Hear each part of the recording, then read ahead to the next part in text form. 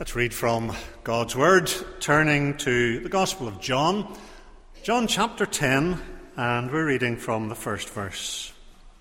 Here the Lord Jesus compares himself to the shepherd. I tell you the truth, the man who does not enter the sheep pen by the gate, but climbs in by some other way, is a thief and a robber. The man who enters by the gate is the shepherd of the sheep. The watchman opens the gate for him, and the sheep listen to his voice. He calls his own sheep by name and leads them out. When he has brought out all his own, he goes on ahead of them, and his sheep follow him because they know his voice. But they will never follow a stranger. In fact, they will run away from him because they do not recognize a stranger's voice. Jesus used this figure of speech, but they did not understand what he was telling them. Therefore Jesus said again, I tell you the truth, I am the gate for the sheep. All who ever came before me were thieves and robbers, but the sheep did not listen to them. I am the gate. Whoever enters through me will be saved. He will come in and go out and find pasture. The thief comes only to steal and kill and destroy. I have come that they may have life and have it to the full. I am the good shepherd. The good shepherd lays down his life for the sheep. The hired hand is not the shepherd who owns the sheep. So when he sees the wolf coming, he abandons the sheep and runs away. Then the wolf attacks the flock and scatters it. The man runs away because he is a hired hand and cares nothing for the sheep. I am the good shepherd. I know my sheep, and my sheep know me. Just as the Father knows me, and I know the Father, and I lay down my life for the sheep. I have other sheep that are not of this sheep pen. I must bring them also. They too will listen to my voice, and there will be one flock and one shepherd. In the ancient Middle East, agriculture was of great importance. Most people were engaged in one way or another in some kind of agriculture, even if they had another occupation. They might not, as we might say, be full-time farmers, but they might have had a few cattle or sheep. They might have grown some crops for their own use. And that was the way life was. That was the kind of culture in those days. Very different, perhaps, from what most of us are accustomed to.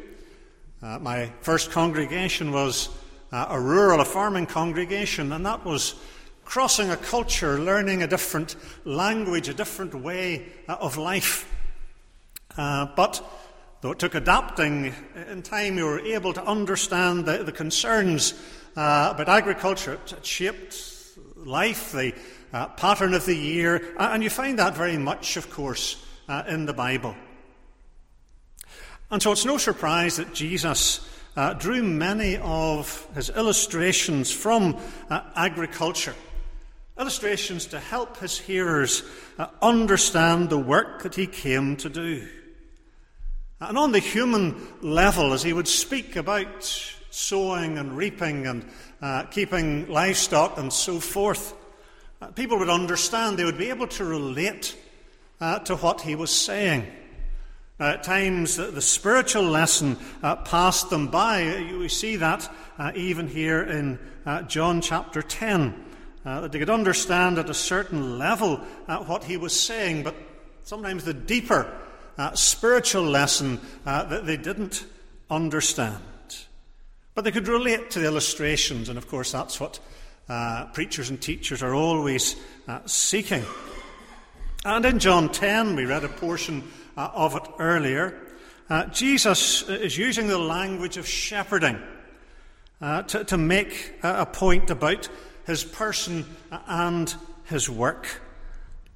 One significant aspect of the shepherd's role, very different from modern day caring for sheep, the shepherd would be with the sheep constantly. They wouldn't simply put them in a field, put out feed for them, and check them a couple of times a day. But the shepherd really lived with the sheep. They were a part of his life. And one thing we need to grasp, particularly in regard to John chapter 10, the sheepfold, really be a walled enclosure, generally didn't have a gate to keep the sheep in. Of course, sheep, being the kind of creatures they are prone to wander. One starts to go, and they're all following as quickly as they can. So how were the sheep kept in? Well, the custom was that the shepherd really supplied the gate himself. He would sleep in the opening to the sheepfold. He literally was the gate of the sheepfold. That was the role the shepherd had to fulfill. It can't have been terribly comfortable for him. Maybe you get used to it, but the shepherd was literally the gate into the sheepfold. And so Jesus picks up on that, something his hearers would be very familiar with. And so he says in John 10 and verse 9, I am the gate. Whoever enters through me will be saved. He will come in and go out and find pasture. Jesus, the gate. I want to think a little of that today, and to see how it takes us right to the heart of the work that he came to do. Jesus, the gate. First of all, we need to think about Jesus' identity. Jesus' identity. I am the gate, he says. It's one of a number of what are called the I am sayings recorded in John's Gospel. And these are very significant. We've looked at them in the past. I am the gate. And Jesus echoes words that we find in the Old Testament, the words of God.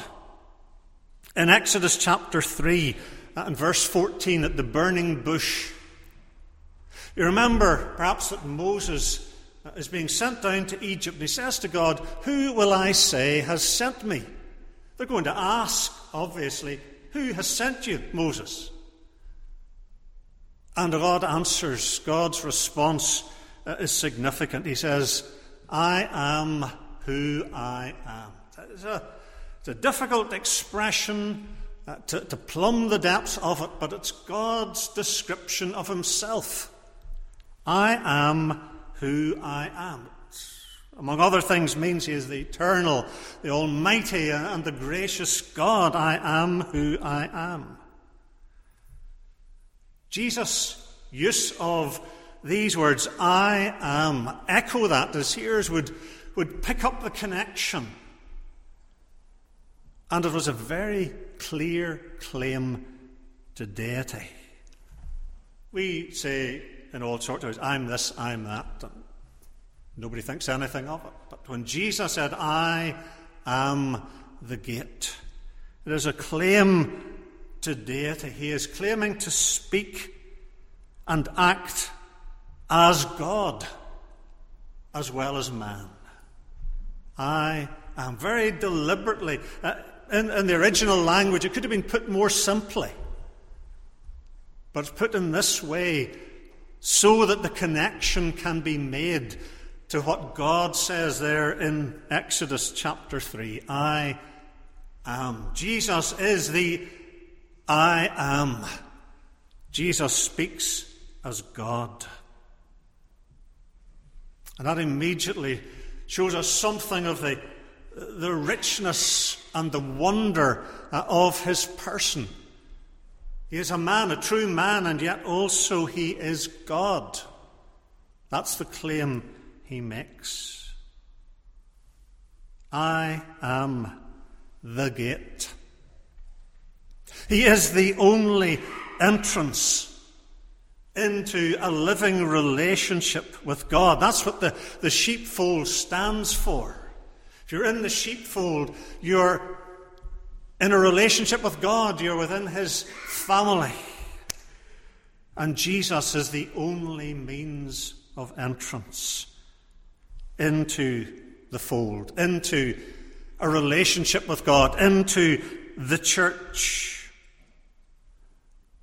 That's a stupendous claim.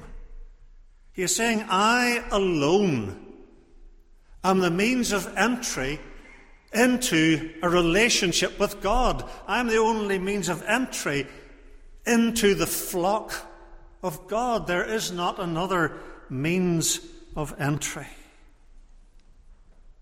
And that isn't a popular claim in our day. It, in a sense, never was, but certainly in our culture, in our day, that is most politically incorrect. Claim that he is the only means of entrance. That's not the common view that you find people expressing. If they believe a relationship with God is possible at all, and they may well say it isn't, but if they believe it's possible to have a relationship with God, then the common view is that there are any number of ways to enter into that relationship. Not just one. The arrogance, as they see it, of people saying there's only one way. And if you're following another way, another religion, another philosophy, you have to change and come this way through the Lord Jesus Christ. And that, of course, you know, is written off as arrogant, as something from a bygone age when people believed such nonsense. There are many ways, we are told, to have a relationship with God. In fact, some would suggest that really any way that works for you, any way about which you're sincere, will do. And it may work for you, might not work for other people, but that doesn't matter. If it works for you, that is a gate into the sheepfold. That is a gate to a relationship with God. And if it works for you, that's fine. And nobody can criticize your choice. It's simply a reflection of the fact we're living in a society where radical pluralism reigns. And when Christians come along and say there's only one way, it's unthinkable to many people. There are many ways, we're told. Any sincere way that works for you will do. But that isn't the case. That is utterly misguided. Jesus says that he is the gate, and he can say he is the gate because of the unique work he has done to provide entrance. You know, people sometimes say all religions are the same. Well, people who say that are people who've never seriously looked at other religions. You could not look at what different religions say and honestly conclude they all say the same thing. Because they don't. We need to be honest about that. They don't say the same thing. And what Jesus says is utterly different from anything else that you will encounter. And he can say, I am the gate, because he has performed a unique work that opens the way for people like you and me to come into the sheepfold, to come in to God's flock. And what has he done? Well, he tells us in verse 15, I lay down my life for the sheep. That's his work. The last thing a human shepherd could have done for his sheep, the last despairing act, dying for the sheep, that is the very heart of Jesus' work. That is why he has come. And the truth is, we can't sidestep the death of Christ when we're thinking about who is Jesus and what has he done. We can't get around the fact that he died. It's not enough to say, well, he was a good teacher, he's a good example. He died, and that is at the centre. It won't go away. You can't get around it. You have to deal with it. He died. He came to die. And the Son of God incarnate, that's who Jesus is, has taken the sins of all the sinners who will ever trust in him. And he's taken their punishment, everything that they deserve. And when he laid down his life for the sheep, He was taking their sin, their guilt, their punishment. Peter writes about it in 1 Peter 2. He says, he himself bore our sin in his own body on the tree.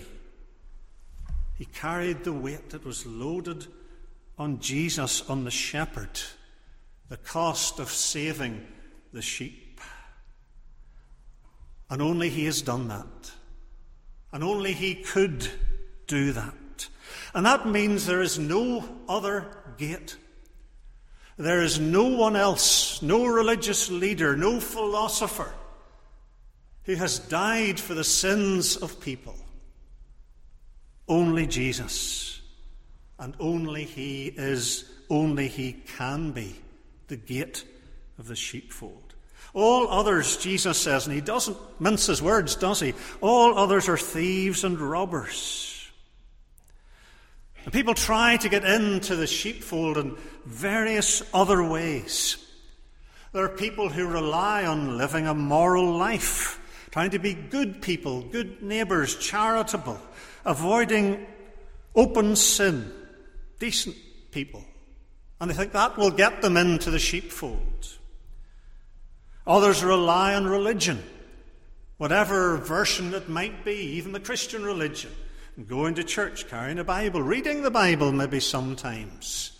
And they rely on that for admission to the sheepfold. Now, those things may be good and proper in their place, but they don't deal with our sin. These are all efforts to save ourselves. And they're all really just different ways of rejecting the only gate that God has given. The only Saviour who can deal with our sins. To suggest there's another way, a second way, is to say that Jesus really was deceiving us when he said, I'm the gate. There's only one way of admission. There's only one entrance. Jesus' identity. I am the gate. He and he alone, because he and he alone has died for sinners. No one else could do it. No one else has done it. There is no other means of entering the fold. Jesus' identity. Secondly, Jesus' invitation. Jesus' invitation. Jesus, by implication, invites people to come into the sheepfold. As he says here, whoever enters through me. So he's holding out to us the possibility of entering the sheepfold. Whoever enters. So, yes, it is possible to enter the sheepfold. You can go in, Jesus says. Go into salvation. Go into the flock. Go into the church. It is possible. If we enter through him, it is possible. And he is inviting us to do that. But how do we actually do it? To say, well, we have to go through Jesus, what do we mean by that? How do we spell it out clearly so that we can understand what that means? The answer the Bible gives us is that we must believe in the Lord Jesus Christ. That was the answer the Apostle Paul gave to the Philippian jailer, Acts 16 and verse 31. There's a man who was traumatized in the earthquake, a man who suddenly was thinking of eternal things, of salvation, and he runs into Paul and he says, what must I do to be saved? And Paul's answer is as clear as it could be. Believe in the Lord Jesus, and you will be saved. Believe in the Lord Jesus. But what is it to believe in the Lord Jesus? Plenty of people will say, well, yeah, I believe he existed. I believe there was somebody called Jesus. I believe he said some of the things we find in the Bible. He did some of them. But what do we mean when we say as Christians, you must believe in the Lord Jesus? Well, certainly, basically, we need to understand what the Bible says about him. We need to have the basic facts as who Jesus is, God and man. What he did. He lived, he died, he rose again in order to save sinners. We need the basic facts. We need to know who he is in that sense and what he has done to save sinners. But that's not enough. Plenty of people know those things. They maybe know them better than some of us, but they're not saved. They're not Christians. We need more. Not only do we need to know the facts, we need to understand their impact on us. We need to feel the impact. We need to be sorry for our sins, what the Bible calls repentance. Sorry that we've broken God's law. And that's essential. If we're not sorry for our sins, why would we ever want a Saviour? We don't think we need one, unless we really realize we're sinners, and that is a serious thing. So we need to know the facts. We need to be sorry for our sins. We need to repent. And we need to put our trust in Jesus to save us and ask him to be our Saviour and our Lord. One of the words in the Bible for believing has a sense of leaning on something. And if you lean on something for support, you trust it will bear your weight. And really, faith in Jesus Christ is like that. We believe that he's able to save us, and we lean our weight on him. We stop thinking about trying to be good enough for God and trying to save ourselves and all that nonsense. And we lean on Christ, and we ask him to save us and be our Lord. That's believing in the Lord Jesus in the way that saves. That's what Paul meant when he said, believe in the Lord Jesus. We need to trust ourselves. Until we're trusting Christ to save us, we're not saved. If we're trying to trust Christ plus something else, our efforts, our goodness, our religion, we're not really trusting him. We're leaning on Christ, leaning all our weight on him. We're trusting him to save us. And that's how we go through Christ into the sheepfold. We believe in him. We know who he is. We know what he's done to save sinners. We realize we need a Saviour, and we're grieved because we've broken God's law. And we trust Christ and Christ alone to save us. You see, it's not enough just to look at the gate and to think to yourself, well, I could go through there. I could go through that gate into the sheepfold, and you could learn a lot about gates and how they're made and how they operate. You could become an expert in gates, and yet never go through the gate into the sheepfold and never be saved. And there are people like that. There are scholars in biblical departments, in universities and colleges, who spend their careers studying gates. They could blind you with theology. They know far more than any of us. They know what gates look like. They know how they function. They could tell you the history of gates. But they've never gone through the gate and been saved. And it's dangerously easy, especially if you attend a church and maybe you read your Bible, to just end up as somebody who knows a lot about gates. And to know I could go through, and that's the way in, but never actually go.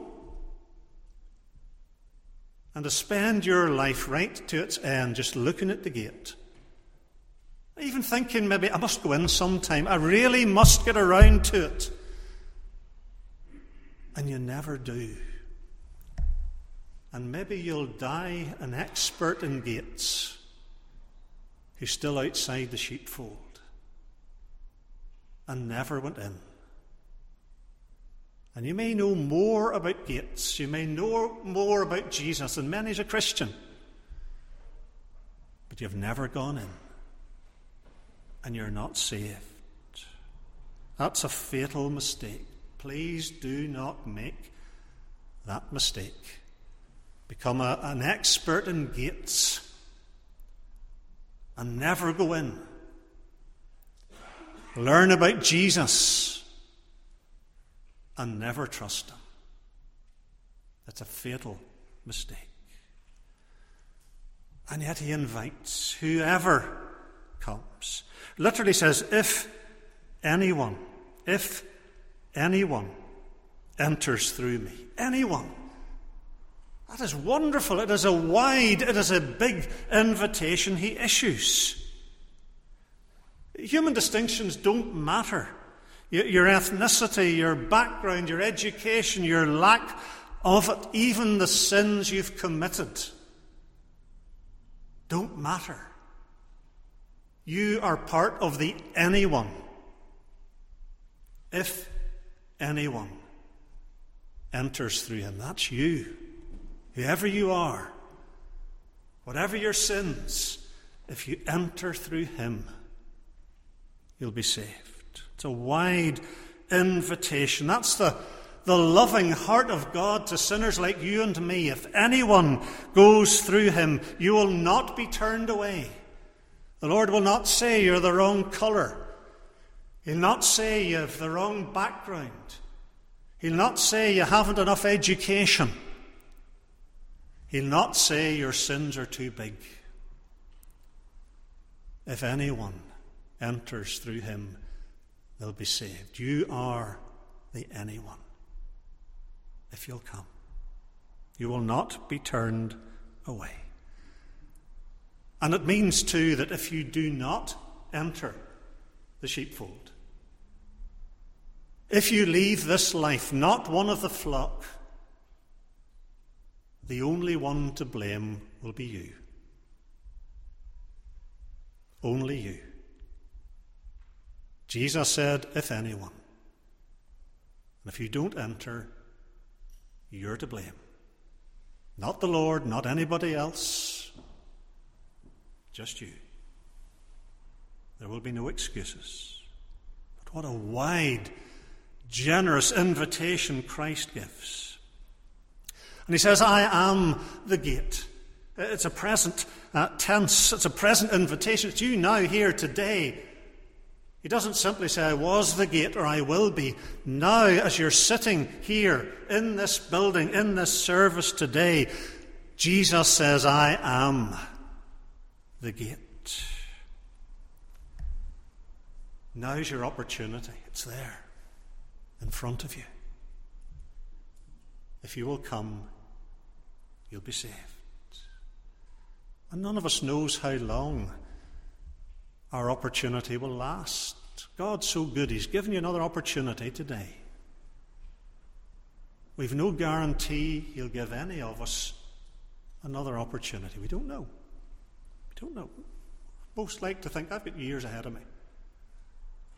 Maybe you don't. Maybe you've hours. Maybe you've minutes. I am the gate. The time of opportunity can pass very quickly and very suddenly. I am the gate. Now, here and now, Jesus says, I am the gate. Don't miss the opportunity. Jesus' identity, Jesus' invitation, and finally Jesus' promise. Jesus' promise. A wonderful promise to all those who accept the invitation, who do enter through him. He says, you will be saved. Anyone who enters through him will be saved. Oh, now there's a word abused in this part of the world, isn't it? There is a word that's used casually and thoughtlessly. Saved, what does it mean? Well, saved means several things. It means saved from sin. Saved from sin. We've talked about that. The guilt and the punishment of our sin is removed. The dominating power of sin is broken once for all. And beyond death, the very presence of sin will be gone. It's hard to imagine, but sin and fall and temptation will be gone in glory. We're saved from sin. That's a wonderful privilege. The burden of guilt that weighs down upon us is lifted because Jesus has taken it and it's gone. Saved from sin. We're also, the Bible tells us, saved from Satan. Saved from Satan. He's no longer our master. You see, by nature as sinners, Satan is our master. Now, we think we're free and we're independent. We like to think that. I run my life my way. You don't. As a sinner, your master actually is Satan. Even if your sins are very respectable, he's still your master. But when we are saved, his dominion's broken once for all. Jesus has defeated Satan at the cross. He's no claim over the Christian any longer. Oh yes, he will still tempt us. He will still try to bring us down, and sometimes we will fall. But he will never be our master again. And that is wonderfully liberating, to think that now Christ is our Lord, not Satan. And he will never get that grip of us again. Jesus holds on to us and he keeps us safe. We are saved from sin. We're saved from Satan. And we're saved from death. Saved from death. Spiritually, we're dead as sinners. That's what the Bible says. We're dead in our sins. We've no relationship to God. We don't worship him. We don't love him. We don't serve him. We're dead. When we are saved, that death is ended. We are raised to spiritual life in Christ. We've entered life in fellowship with the Lord. The thing we never had as sinners. We're alive. Once we were dead, in Christ we're alive. Isn't that wonderful? We're alive spiritually. We can love God. We can serve God. We can worship God. All the things we couldn't do when we were dead in our sins, now we can do, and we want to do them. We're alive. And at the resurrection, our bodies also will be made alive. See, our Christian hope is not just that our souls will be saved, but also that our bodies will be saved. And when we rise up at the last day to meet Jesus, our bodies will be transformed to be like his glorious body. We'll share in resurrection glory. We'll enter into all the wonders of a renewed creation that goes beyond our imagination. We're saved from death, spiritually, and one day physically. Total victory. Jesus saves us completely, body and soul. So what does it mean to be saved? It means to be saved from sin. It means to be saved from Satan. It means to be saved from death. And what a rich picture Jesus gives us of this life. We could look at it, we don't have time. But he says that this person who is saved will come in and go out and find pasture. It's a sheep, of course, in and out, morning, night, safe overnight. Language that talks about being fed, about being kept safe. Every blessing that Jesus gives his people, it's all there for us, everything we'll ever need. We sing in Psalm 23, we'll be singing it in a moment, that we lack nothing as his sheep, nothing. There are things we might want we don't have, but we'll have everything we need. We'll go in, we'll go out, we'll have pasture, we'll be fed, we'll be spiritually healthy, we'll be growing, and nothing can take away those blessings. That's a wonderful prospect. Jesus keeps us safe in the fold. Wolves will never get us. We'll never wander away. We are kept secure. Saved from sin. Saved from Satan. Saved from death. Kept secure, fed, watered, protected, blessed. Everything we could ever want. Jesus says, I am the gate. Have you entered through that gate? Have you put your trust in the Lord Jesus Christ to save you? To save you from your sins, to save you from Satan's dominion, to save you from death and all its senses. I trust you have. And if you haven't, here today again, God is giving you an opportunity. Don't miss it. Don't stay outside looking at the gate.